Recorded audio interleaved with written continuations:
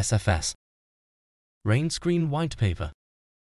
The effects of thicker insulation in rainscreen cladding subframe systems. We strive for continuous improvement and innovation, always in close collaboration with our customers, colleagues, and suppliers.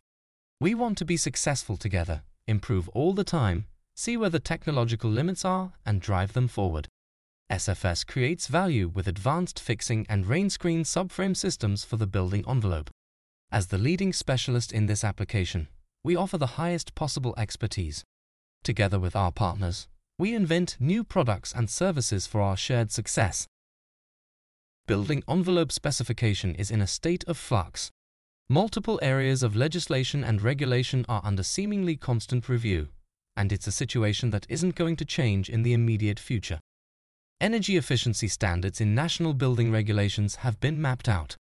For example, the future homes and building standards will be introduced just a few years after the implementation of Part L 2021. The industry has little time to get used to one before the other is introduced. Meanwhile, the construction industry continues to grapple with the effects of the fire at Grenfell Tower. Changes made in the immediate aftermath of the fire are still being adapted to, and some elements of the legislation still being clarified.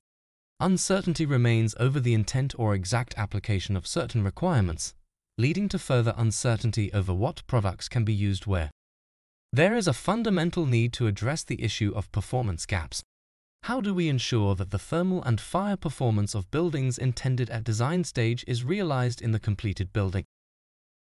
Alongside the issue of whether buildings perform, a significant aspect of building envelope specification is almost completely unlegislated and unregulated. National building regulations typically only focus on the operational energy use and carbon emissions of buildings. Even in the UK, a country with a legally binding target to achieve net zero carbon emissions, embodied carbon is unregulated. Many within the construction industry want to do something about reducing the embodied carbon of buildings as well as the operational carbon. Clients may ask for it. Specifiers and contractors may have signed up to the declare movements set up by the construction industry. The desire to reduce the consumption of raw materials and natural resources, and to help tackle the climate and biodiversity emergencies, is prevalent throughout the industry. But, with no formal regulatory requirements around embodied carbon, efforts to take action risk being unfocused and less effective than possible. As a result, there is something of a contradiction inherent in specification as things currently stand. Thermal and fire regulations require better performance. In itself, this is enough to drive higher performance building envelope solutions, usually requiring thicker insulation layers and bigger subframe assemblies. At the same time, there is a noticeable shift towards a mindset of performance over compliance. This recognizes that building regulations are only a minimum standard, and that complying with them doesn't necessarily guarantee a building will perform as intended or be fit for the future.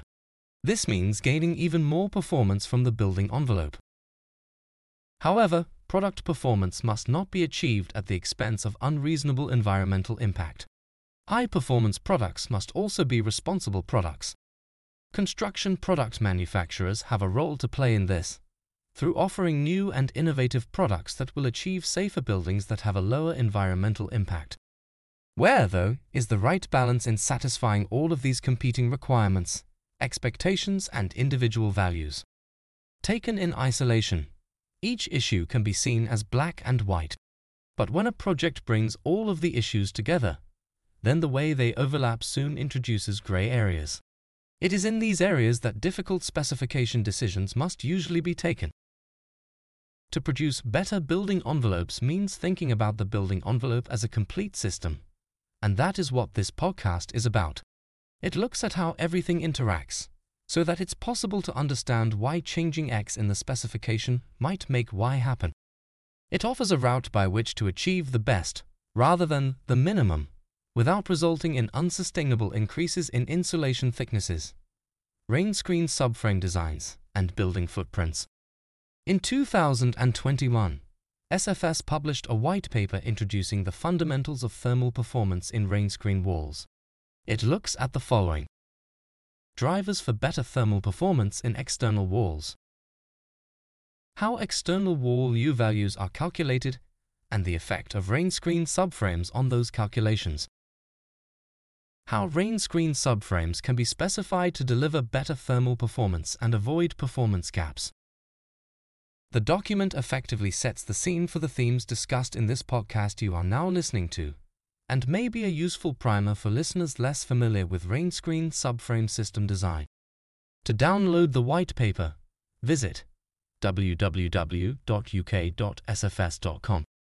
In recognition of the fact that building envelope specifications must balance multiple competing demands, SFS has also published a white paper looking at how to achieve robust specifications. The document addresses the following questions. Why doesn't early engagement with consultants and experts happen more often? How is a robust specification defined, and how can it help to reduce performance gaps? What does robust specification look like across different areas of building design and performance? Heat energy transfer through the building envelope is only one part of external wall performance. However, it's hard to argue against it being the most significant aspect, especially in terms of establishing a building's footprint. That's because a wall's thermal efficiency is heavily influenced by the thickness and performance of the insulation layer within the buildup, and that, with the primary structure, ultimately determines the overall thickness of the wall. In a Rainscreen wall, the insulation and subframe form a kind of symbiotic relation, which has its own implications in terms of the external wall thickness. The thermal bridging effect, or increased localized heat loss, due to the subframe system penetrating the insulation layer means the insulation layer has to be thicker to compensate. The knock-on effect of that is a subframe with more and longer brackets to accommodate the extra insulation and maintain the required air gap behind the cladding. In turn, an increased frequency of brackets means a greater thermal bridging effect, and the cycle repeats. The end result is a wall that keeps increasing in thickness with no corresponding improvement in performance. In the context of designers and specifiers looking to achieve the best thermal performance from a wall, rather than the minimum compliance, this cycle of knock-on effects has obvious implications. It is one thing to start out with the intent of going beyond minimum standards, whatever the driver for it might be, client pressure, personal values, meeting a specific standard, etc. But to ensure that intent is achieved in reality, the initial building design should be set out with a realistic idea of the likely wall thickness. If the aim of this podcast is to provide a roadmap, then this can be seen as the starting point of the journey. In our experience, though, establishing a realistic wall thickness at an early stage is only achieved in a minority of projects. When the initial architectural concept is established, we typically encounter the following three situations. 1. The design concept is established but the detail is left to others. This can be generalized as the architect knows what they want the building to look like, but the detail is left to others. What thermal performance the wall should achieve, and how the wall should achieve it, are not dealt with until a later design stage. Liability has a significant role to play in this. 2. The design concept and performance target are established together. These are the projects where there is a target to hit, and the importance of hitting it is well understood. The design team engages expertise at an early stage and uses it to help flesh out the concept. There's a very good idea of how the wall will be built up, as well as what it will look like. 3.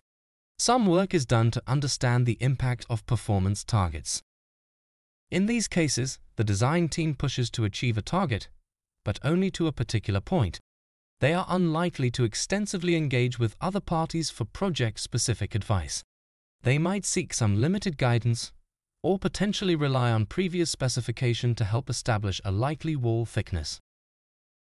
Frequent changes of regulation, as we are seeing with the rapid move from Part L 2021 to the Future Homes/Buildings standards in England, combined with increasing awareness and pressure to achieve better environmental goals, means projects in the first and third categories are at greater risk of missing their targets. They could even be risking regulatory non-compliance. A lack of early engagement and a reluctance to specify a solution creates greater uncertainty and risk for the project later on. it also drives up project costs. In 2018, the UK reached a milestone of 1,000 projects being certified to the Passive House standard. At the time, the Passive House Trust reported that at least a similar number again were in the pipeline. The landmark was seen as representing a real surge in interest for the standard, with the first project in the UK having only been certified in 2009. The world's first passive house, built in Germany, has now been occupied for more than a quarter of a century. Another global landmark came in 2015, with every continent having at least one passive house certified building. The attractions of the standard, with its focus on thermal comfort, energy efficiency, and good indoor air quality, are clear.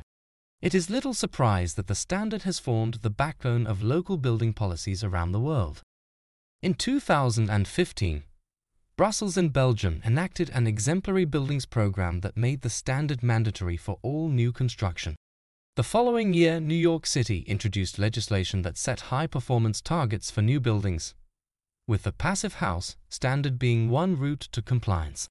Some argue that UK building regulations should be based on the standard. Achieving the passive house standard requires very high levels of quality control to ensure that the designed performance is achieved. To support specifiers in making confident decisions when comparing and choosing products, manufacturers can obtain certification for passive house components. The UK may have reached the landmark of 1,000 certified projects and be on its way to 2,000.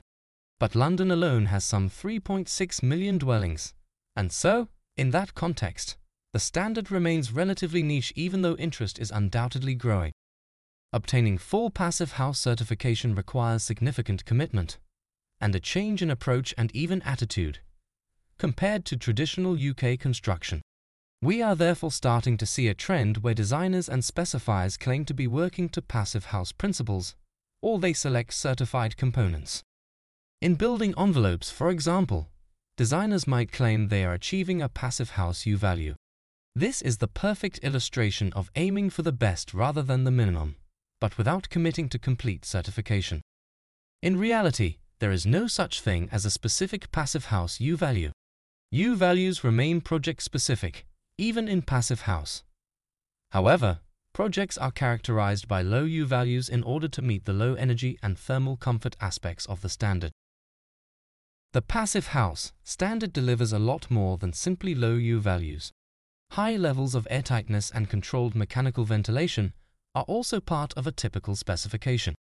Attaching the word passive house might be seen as a badge of reassurance, but it risks being misleading unless it is part of a coherent strategy from the early stages of a project. Selecting a passive house certified component could form part of that coherent strategy, but only if there is a clear end goal. A project will not be designed to the passive house standard through the selection of certified components alone. The standard can be achieved in buildings of all types. Projects like the Winthrop Center in Boston, USA, show that a facade can be specified and constructed as part of fully passive house standard building fabric. For now, though, it is not the norm, making it essential to engage with manufacturers and understand how certified components can help achieve better building envelope specifications, even if full passive house certification is not the end goal. Recent years have seen a substantial shift in specifying for fire performance. In reality, fire now has as much, if not more, bearing on the external wall than thermal performance. The question of how can we achieve the target U-value is more likely to be phrased as how can we achieve the target U-value using non-combustible materials.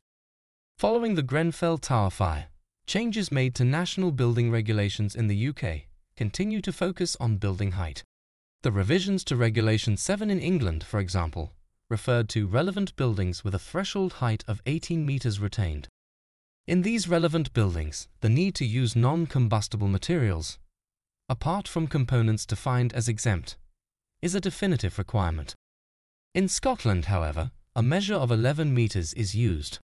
These height thresholds can seem arbitrary, especially when countries as close as England and Scotland have different requirements with obvious explanation as to why. Alongside that, specifiers are looking to avoid liability and satisfy building insurers. Facade fires are an issue around the world. Anytime one occurs, it puts further pressure on designers, specifiers, and regulators to do better. Combine that with the local issues described previously, and it is little wonder that specifiers are re-evaluating how they meet the regulatory requirements that a building shall adequately resist the spread of fire over the walls and from one building to another.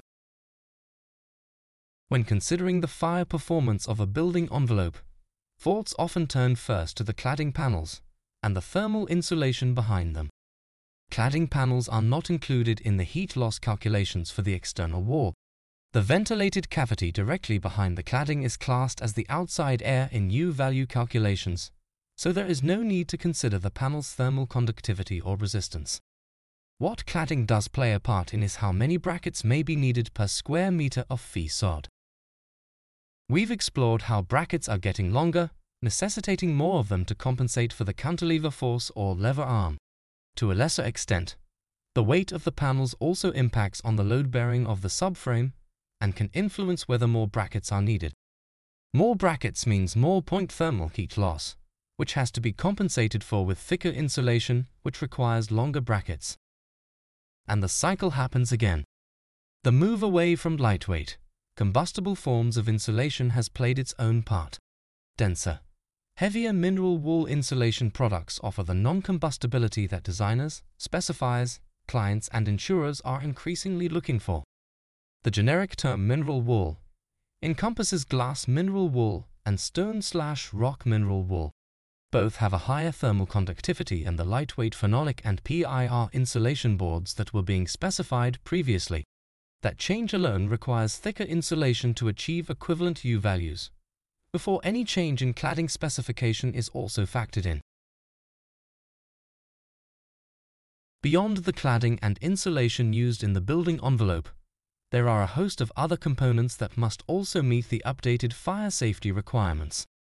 Earlier, we mentioned the updates made to Regulation 7 of the Building Regulations.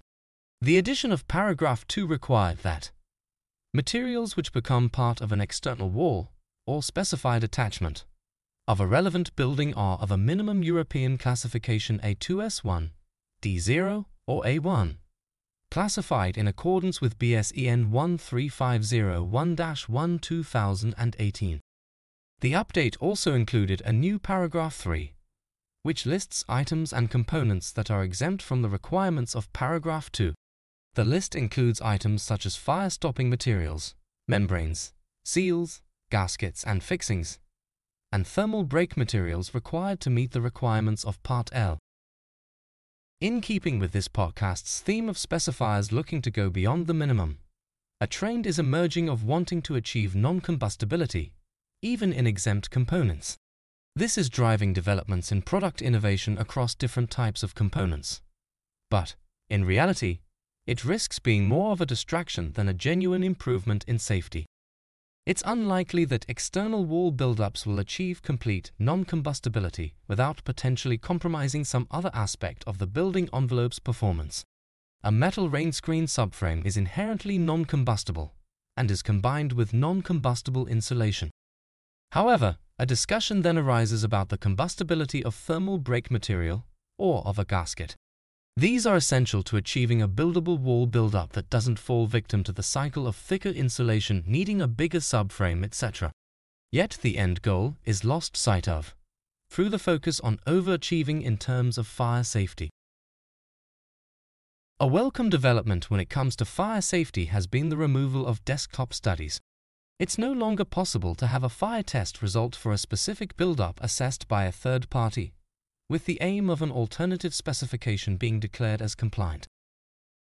This has resulted in more large-scale fire testing of wall buildups.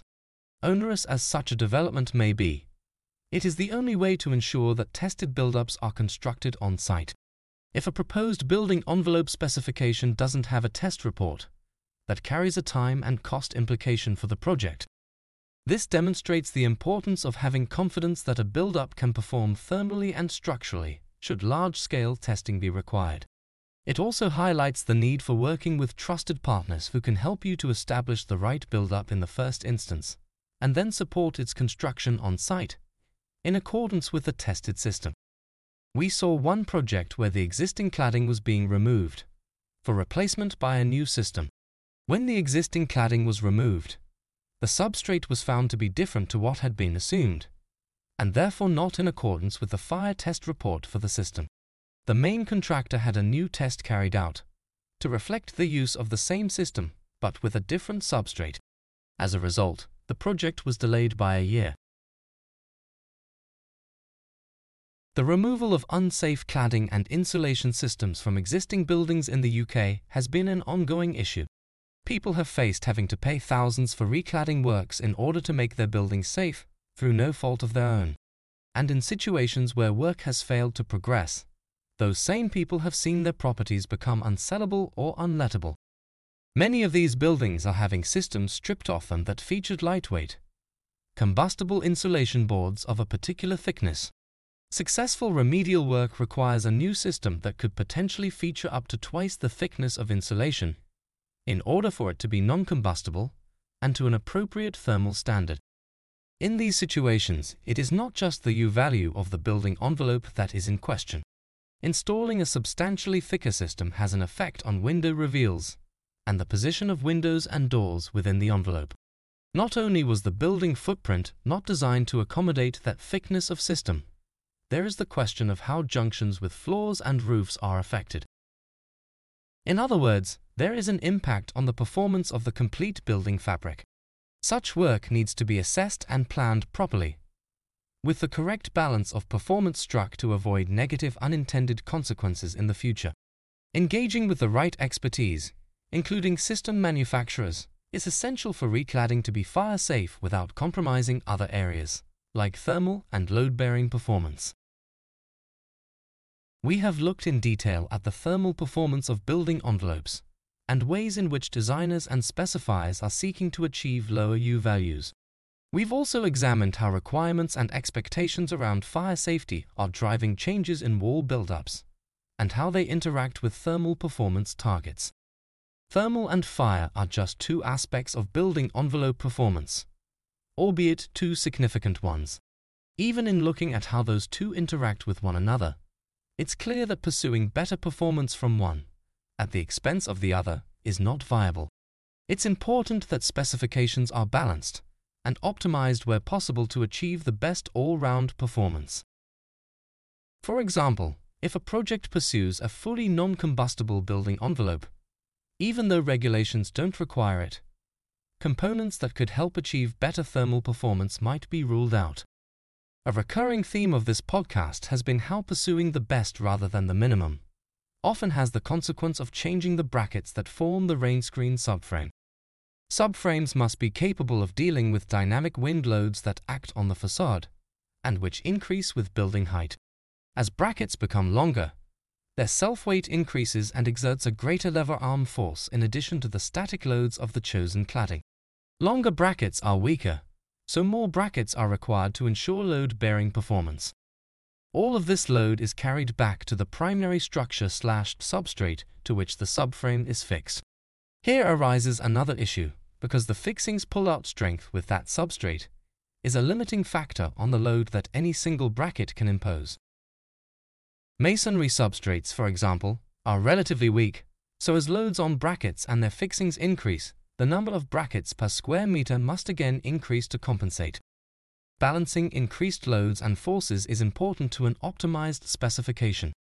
The aim should be the most efficient arrangement of brackets and fixings that are capable of bearing the imposed loads, without compromising the thermal performance of the building envelope, and while ensuring fire safety requirements are met. In the rest of this podcast, we'll look at other considerations that contribute to this all-important balance. Earlier, we described how different projects see different levels of technical design carried out in their early stages. When a design concept is established and there is a clear direction for how the building should look, that has a significant impact on the technical design of the wall build-up. But if the technical design isn't tackled at the same time, then it can have a big knock-on effect for meeting performance criteria later. Previously, we talked about the impact that heavier cladding can have on subframe components. What we are talking about here, therefore, is compromise. Specifying a lighter cladding could reduce the load on the subframe system. That, in turn, would decrease the size of brackets needed and therefore mean a thinner insulation layer could be used to achieve the same overall U value.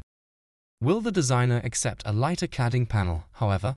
Unlike the technical performance of the wall, the cladding is a component that is decided upon early, as part of ensuring the building achieves the intended aesthetic and is acceptable in its proposed location. It's not uncommon that architects and designers will insist on using their preferred cladding, even if technical design is being considered at the same time and it is to the detriment of the wall performance. It's an approach that can best be summed up as, "This is how I want the building to look, so how do we achieve the rest?" If the aesthetic cannot be changed at a later date to suit any adjustments in the name of performance, then design teams should consider engaging in a greater level of technical design earlier in the process to achieve both together.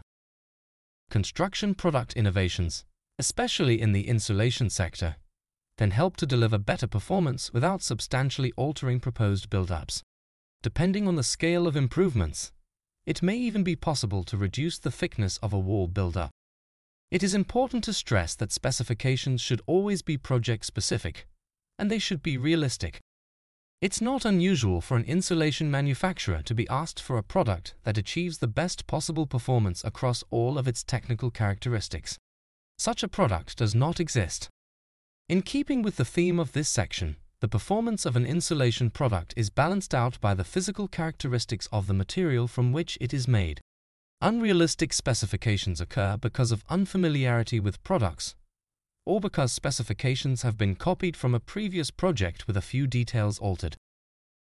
If a building envelope is designed based on unrealistic performance characteristics, and the discrepancy is not identified early enough, it creates confusion and a risk that the build-up will not perform. Relying on an insulation manufacturer to manufacture a product with unrealistic performance characteristics is not good practice. Even where new product innovations have been introduced, they should not be relied upon to compensate for overspecification in other areas of the building envelope design.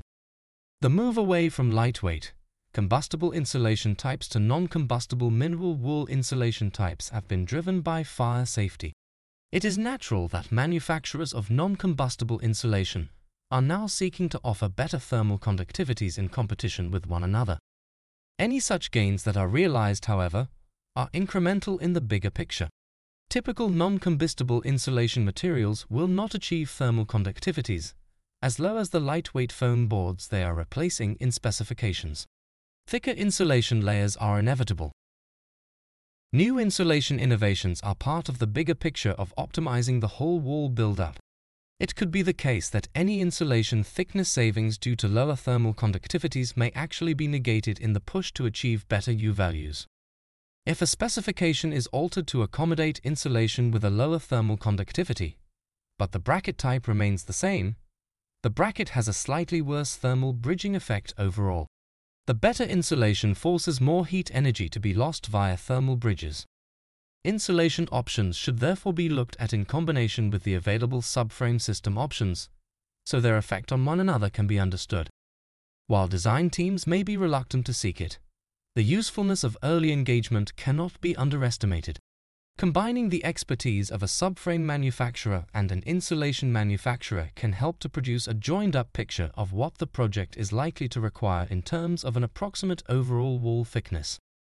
Ultimately, product innovations might lead to very slightly better U values, say an improvement of around 0.01 watts per meter square Kelvin. There is more to the specification than the headline U value though. It may be possible to optimize the build-up in other ways, such as by being able to use a single layer of insulation rather than a double layer. Why did improvements and savings then become part of the conversation? Talking about savings inevitably brings us to the question of cost. A reason often given for not engaging in earlier technical design is that cost is the only driver. There's no point committing to a solution because it's expected that a contractor will seek a cheaper alternative. As mentioned earlier, however, early engagement aimed at optimizing the building envelope can deliver savings later on, and therefore be of benefit to the contractor when they become involved. Longer-term value is the key. A solution can be cost-engineered, but it cannot necessarily be value-engineered. A system might be more expensive at face value early on, but is capable of delivering various benefits that make life easier for the contractor and the client. One such benefit is increasing the amount of lettable floor space. In our first white paper on Rainscreen thermal performance, we talked about how using conservative values for component performance might be seen as assuming the worst. In theory, the performance of the finished building can therefore only be better. As we have heard in this podcast, making assumptions, and conservative ones at that, risks leading to building envelope designs that cannot achieve the desired performance.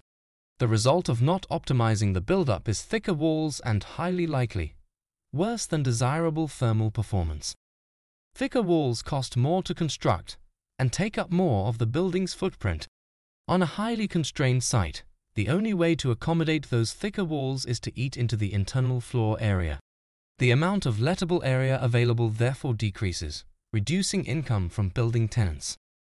By contrast, an early optimized design can reduce the wall thickness, which costs less to construct, and it keeps the building footprint the same, creating more internal area that can be rented out. Optimization, therefore, has a benefit throughout the project program and beyond into the building's ultimate use. A Rainscreen subframe has a critical role to play in the optimization of a facade build-up, alongside the chosen insulation layer and cladding panels.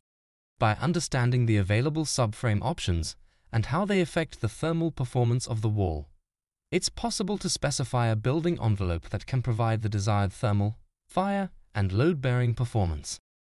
At the same time, it will also look how the architect envisaged the building would look, and it will provide the client with the best long-term value for their money. The best way to mitigate performance and cost issues is to engage in appropriate technical design in the earlier stages of a project. By not doing so, the building will be designed without the parameters of the facade/cladding zone being set. Avoiding an early detailed specification typically creates more work for main and specialist contractors, who price a project based on an outline specification only. Whether the priced system will achieve the actual performance is only checked at a much later stage, when it might not be possible to accommodate the system that is actually required. Liability has always impacted on whether people are willing to accept responsibility for a specification decision, but the part it plays in that process has increased and continues to increase. Unfortunately, passing on liability for specification decisions tends to increase uncertainty, meaning decisions are made later rather than earlier. The message of this podcast is not that people should be forced to make decisions and accept liability. What we do encourage is the early engagement that gets other expertise involved. Often, that expertise comes from product manufacturers. Design teams might be wary of dealing with a single manufacturer or group of manufacturers from the outset. But working together to overcome those trust issues and putting the building blocks in place to deliver better performing buildings can reduce the impact of liability. Ultimately, it can help to ensure that the built environment delivers for its eventual users. Getting into the detail of facade design makes it a complex subject. That's why we've avoided doing so in this podcast. Unfortunately, that complexity is what tends to lead to design teams applying a single solution across multiple projects. It's easy to think that there's one repeatable solution that works, but that's not the case in practice. Throughout this podcast, we've referred to the need for balance in specifications. When there's no black and white answer, it means having to accept there are gray areas, and that's where balance is to be found. There's nothing wrong in aiming for the best in different areas of building envelope performance. It may not always be possible to achieve it, but it can still be possible to go beyond the minimum.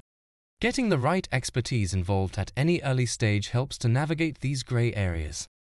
In particular, that can be through the use of digital tools designed to optimize elements of the facade specification.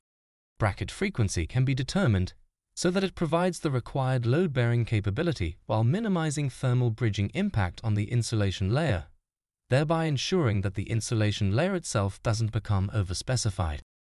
In this way, the Rainscreen subframe can help to improve the thermal performance of the wall, while actually reducing the insulation thickness, the perfect example of optimization in practice.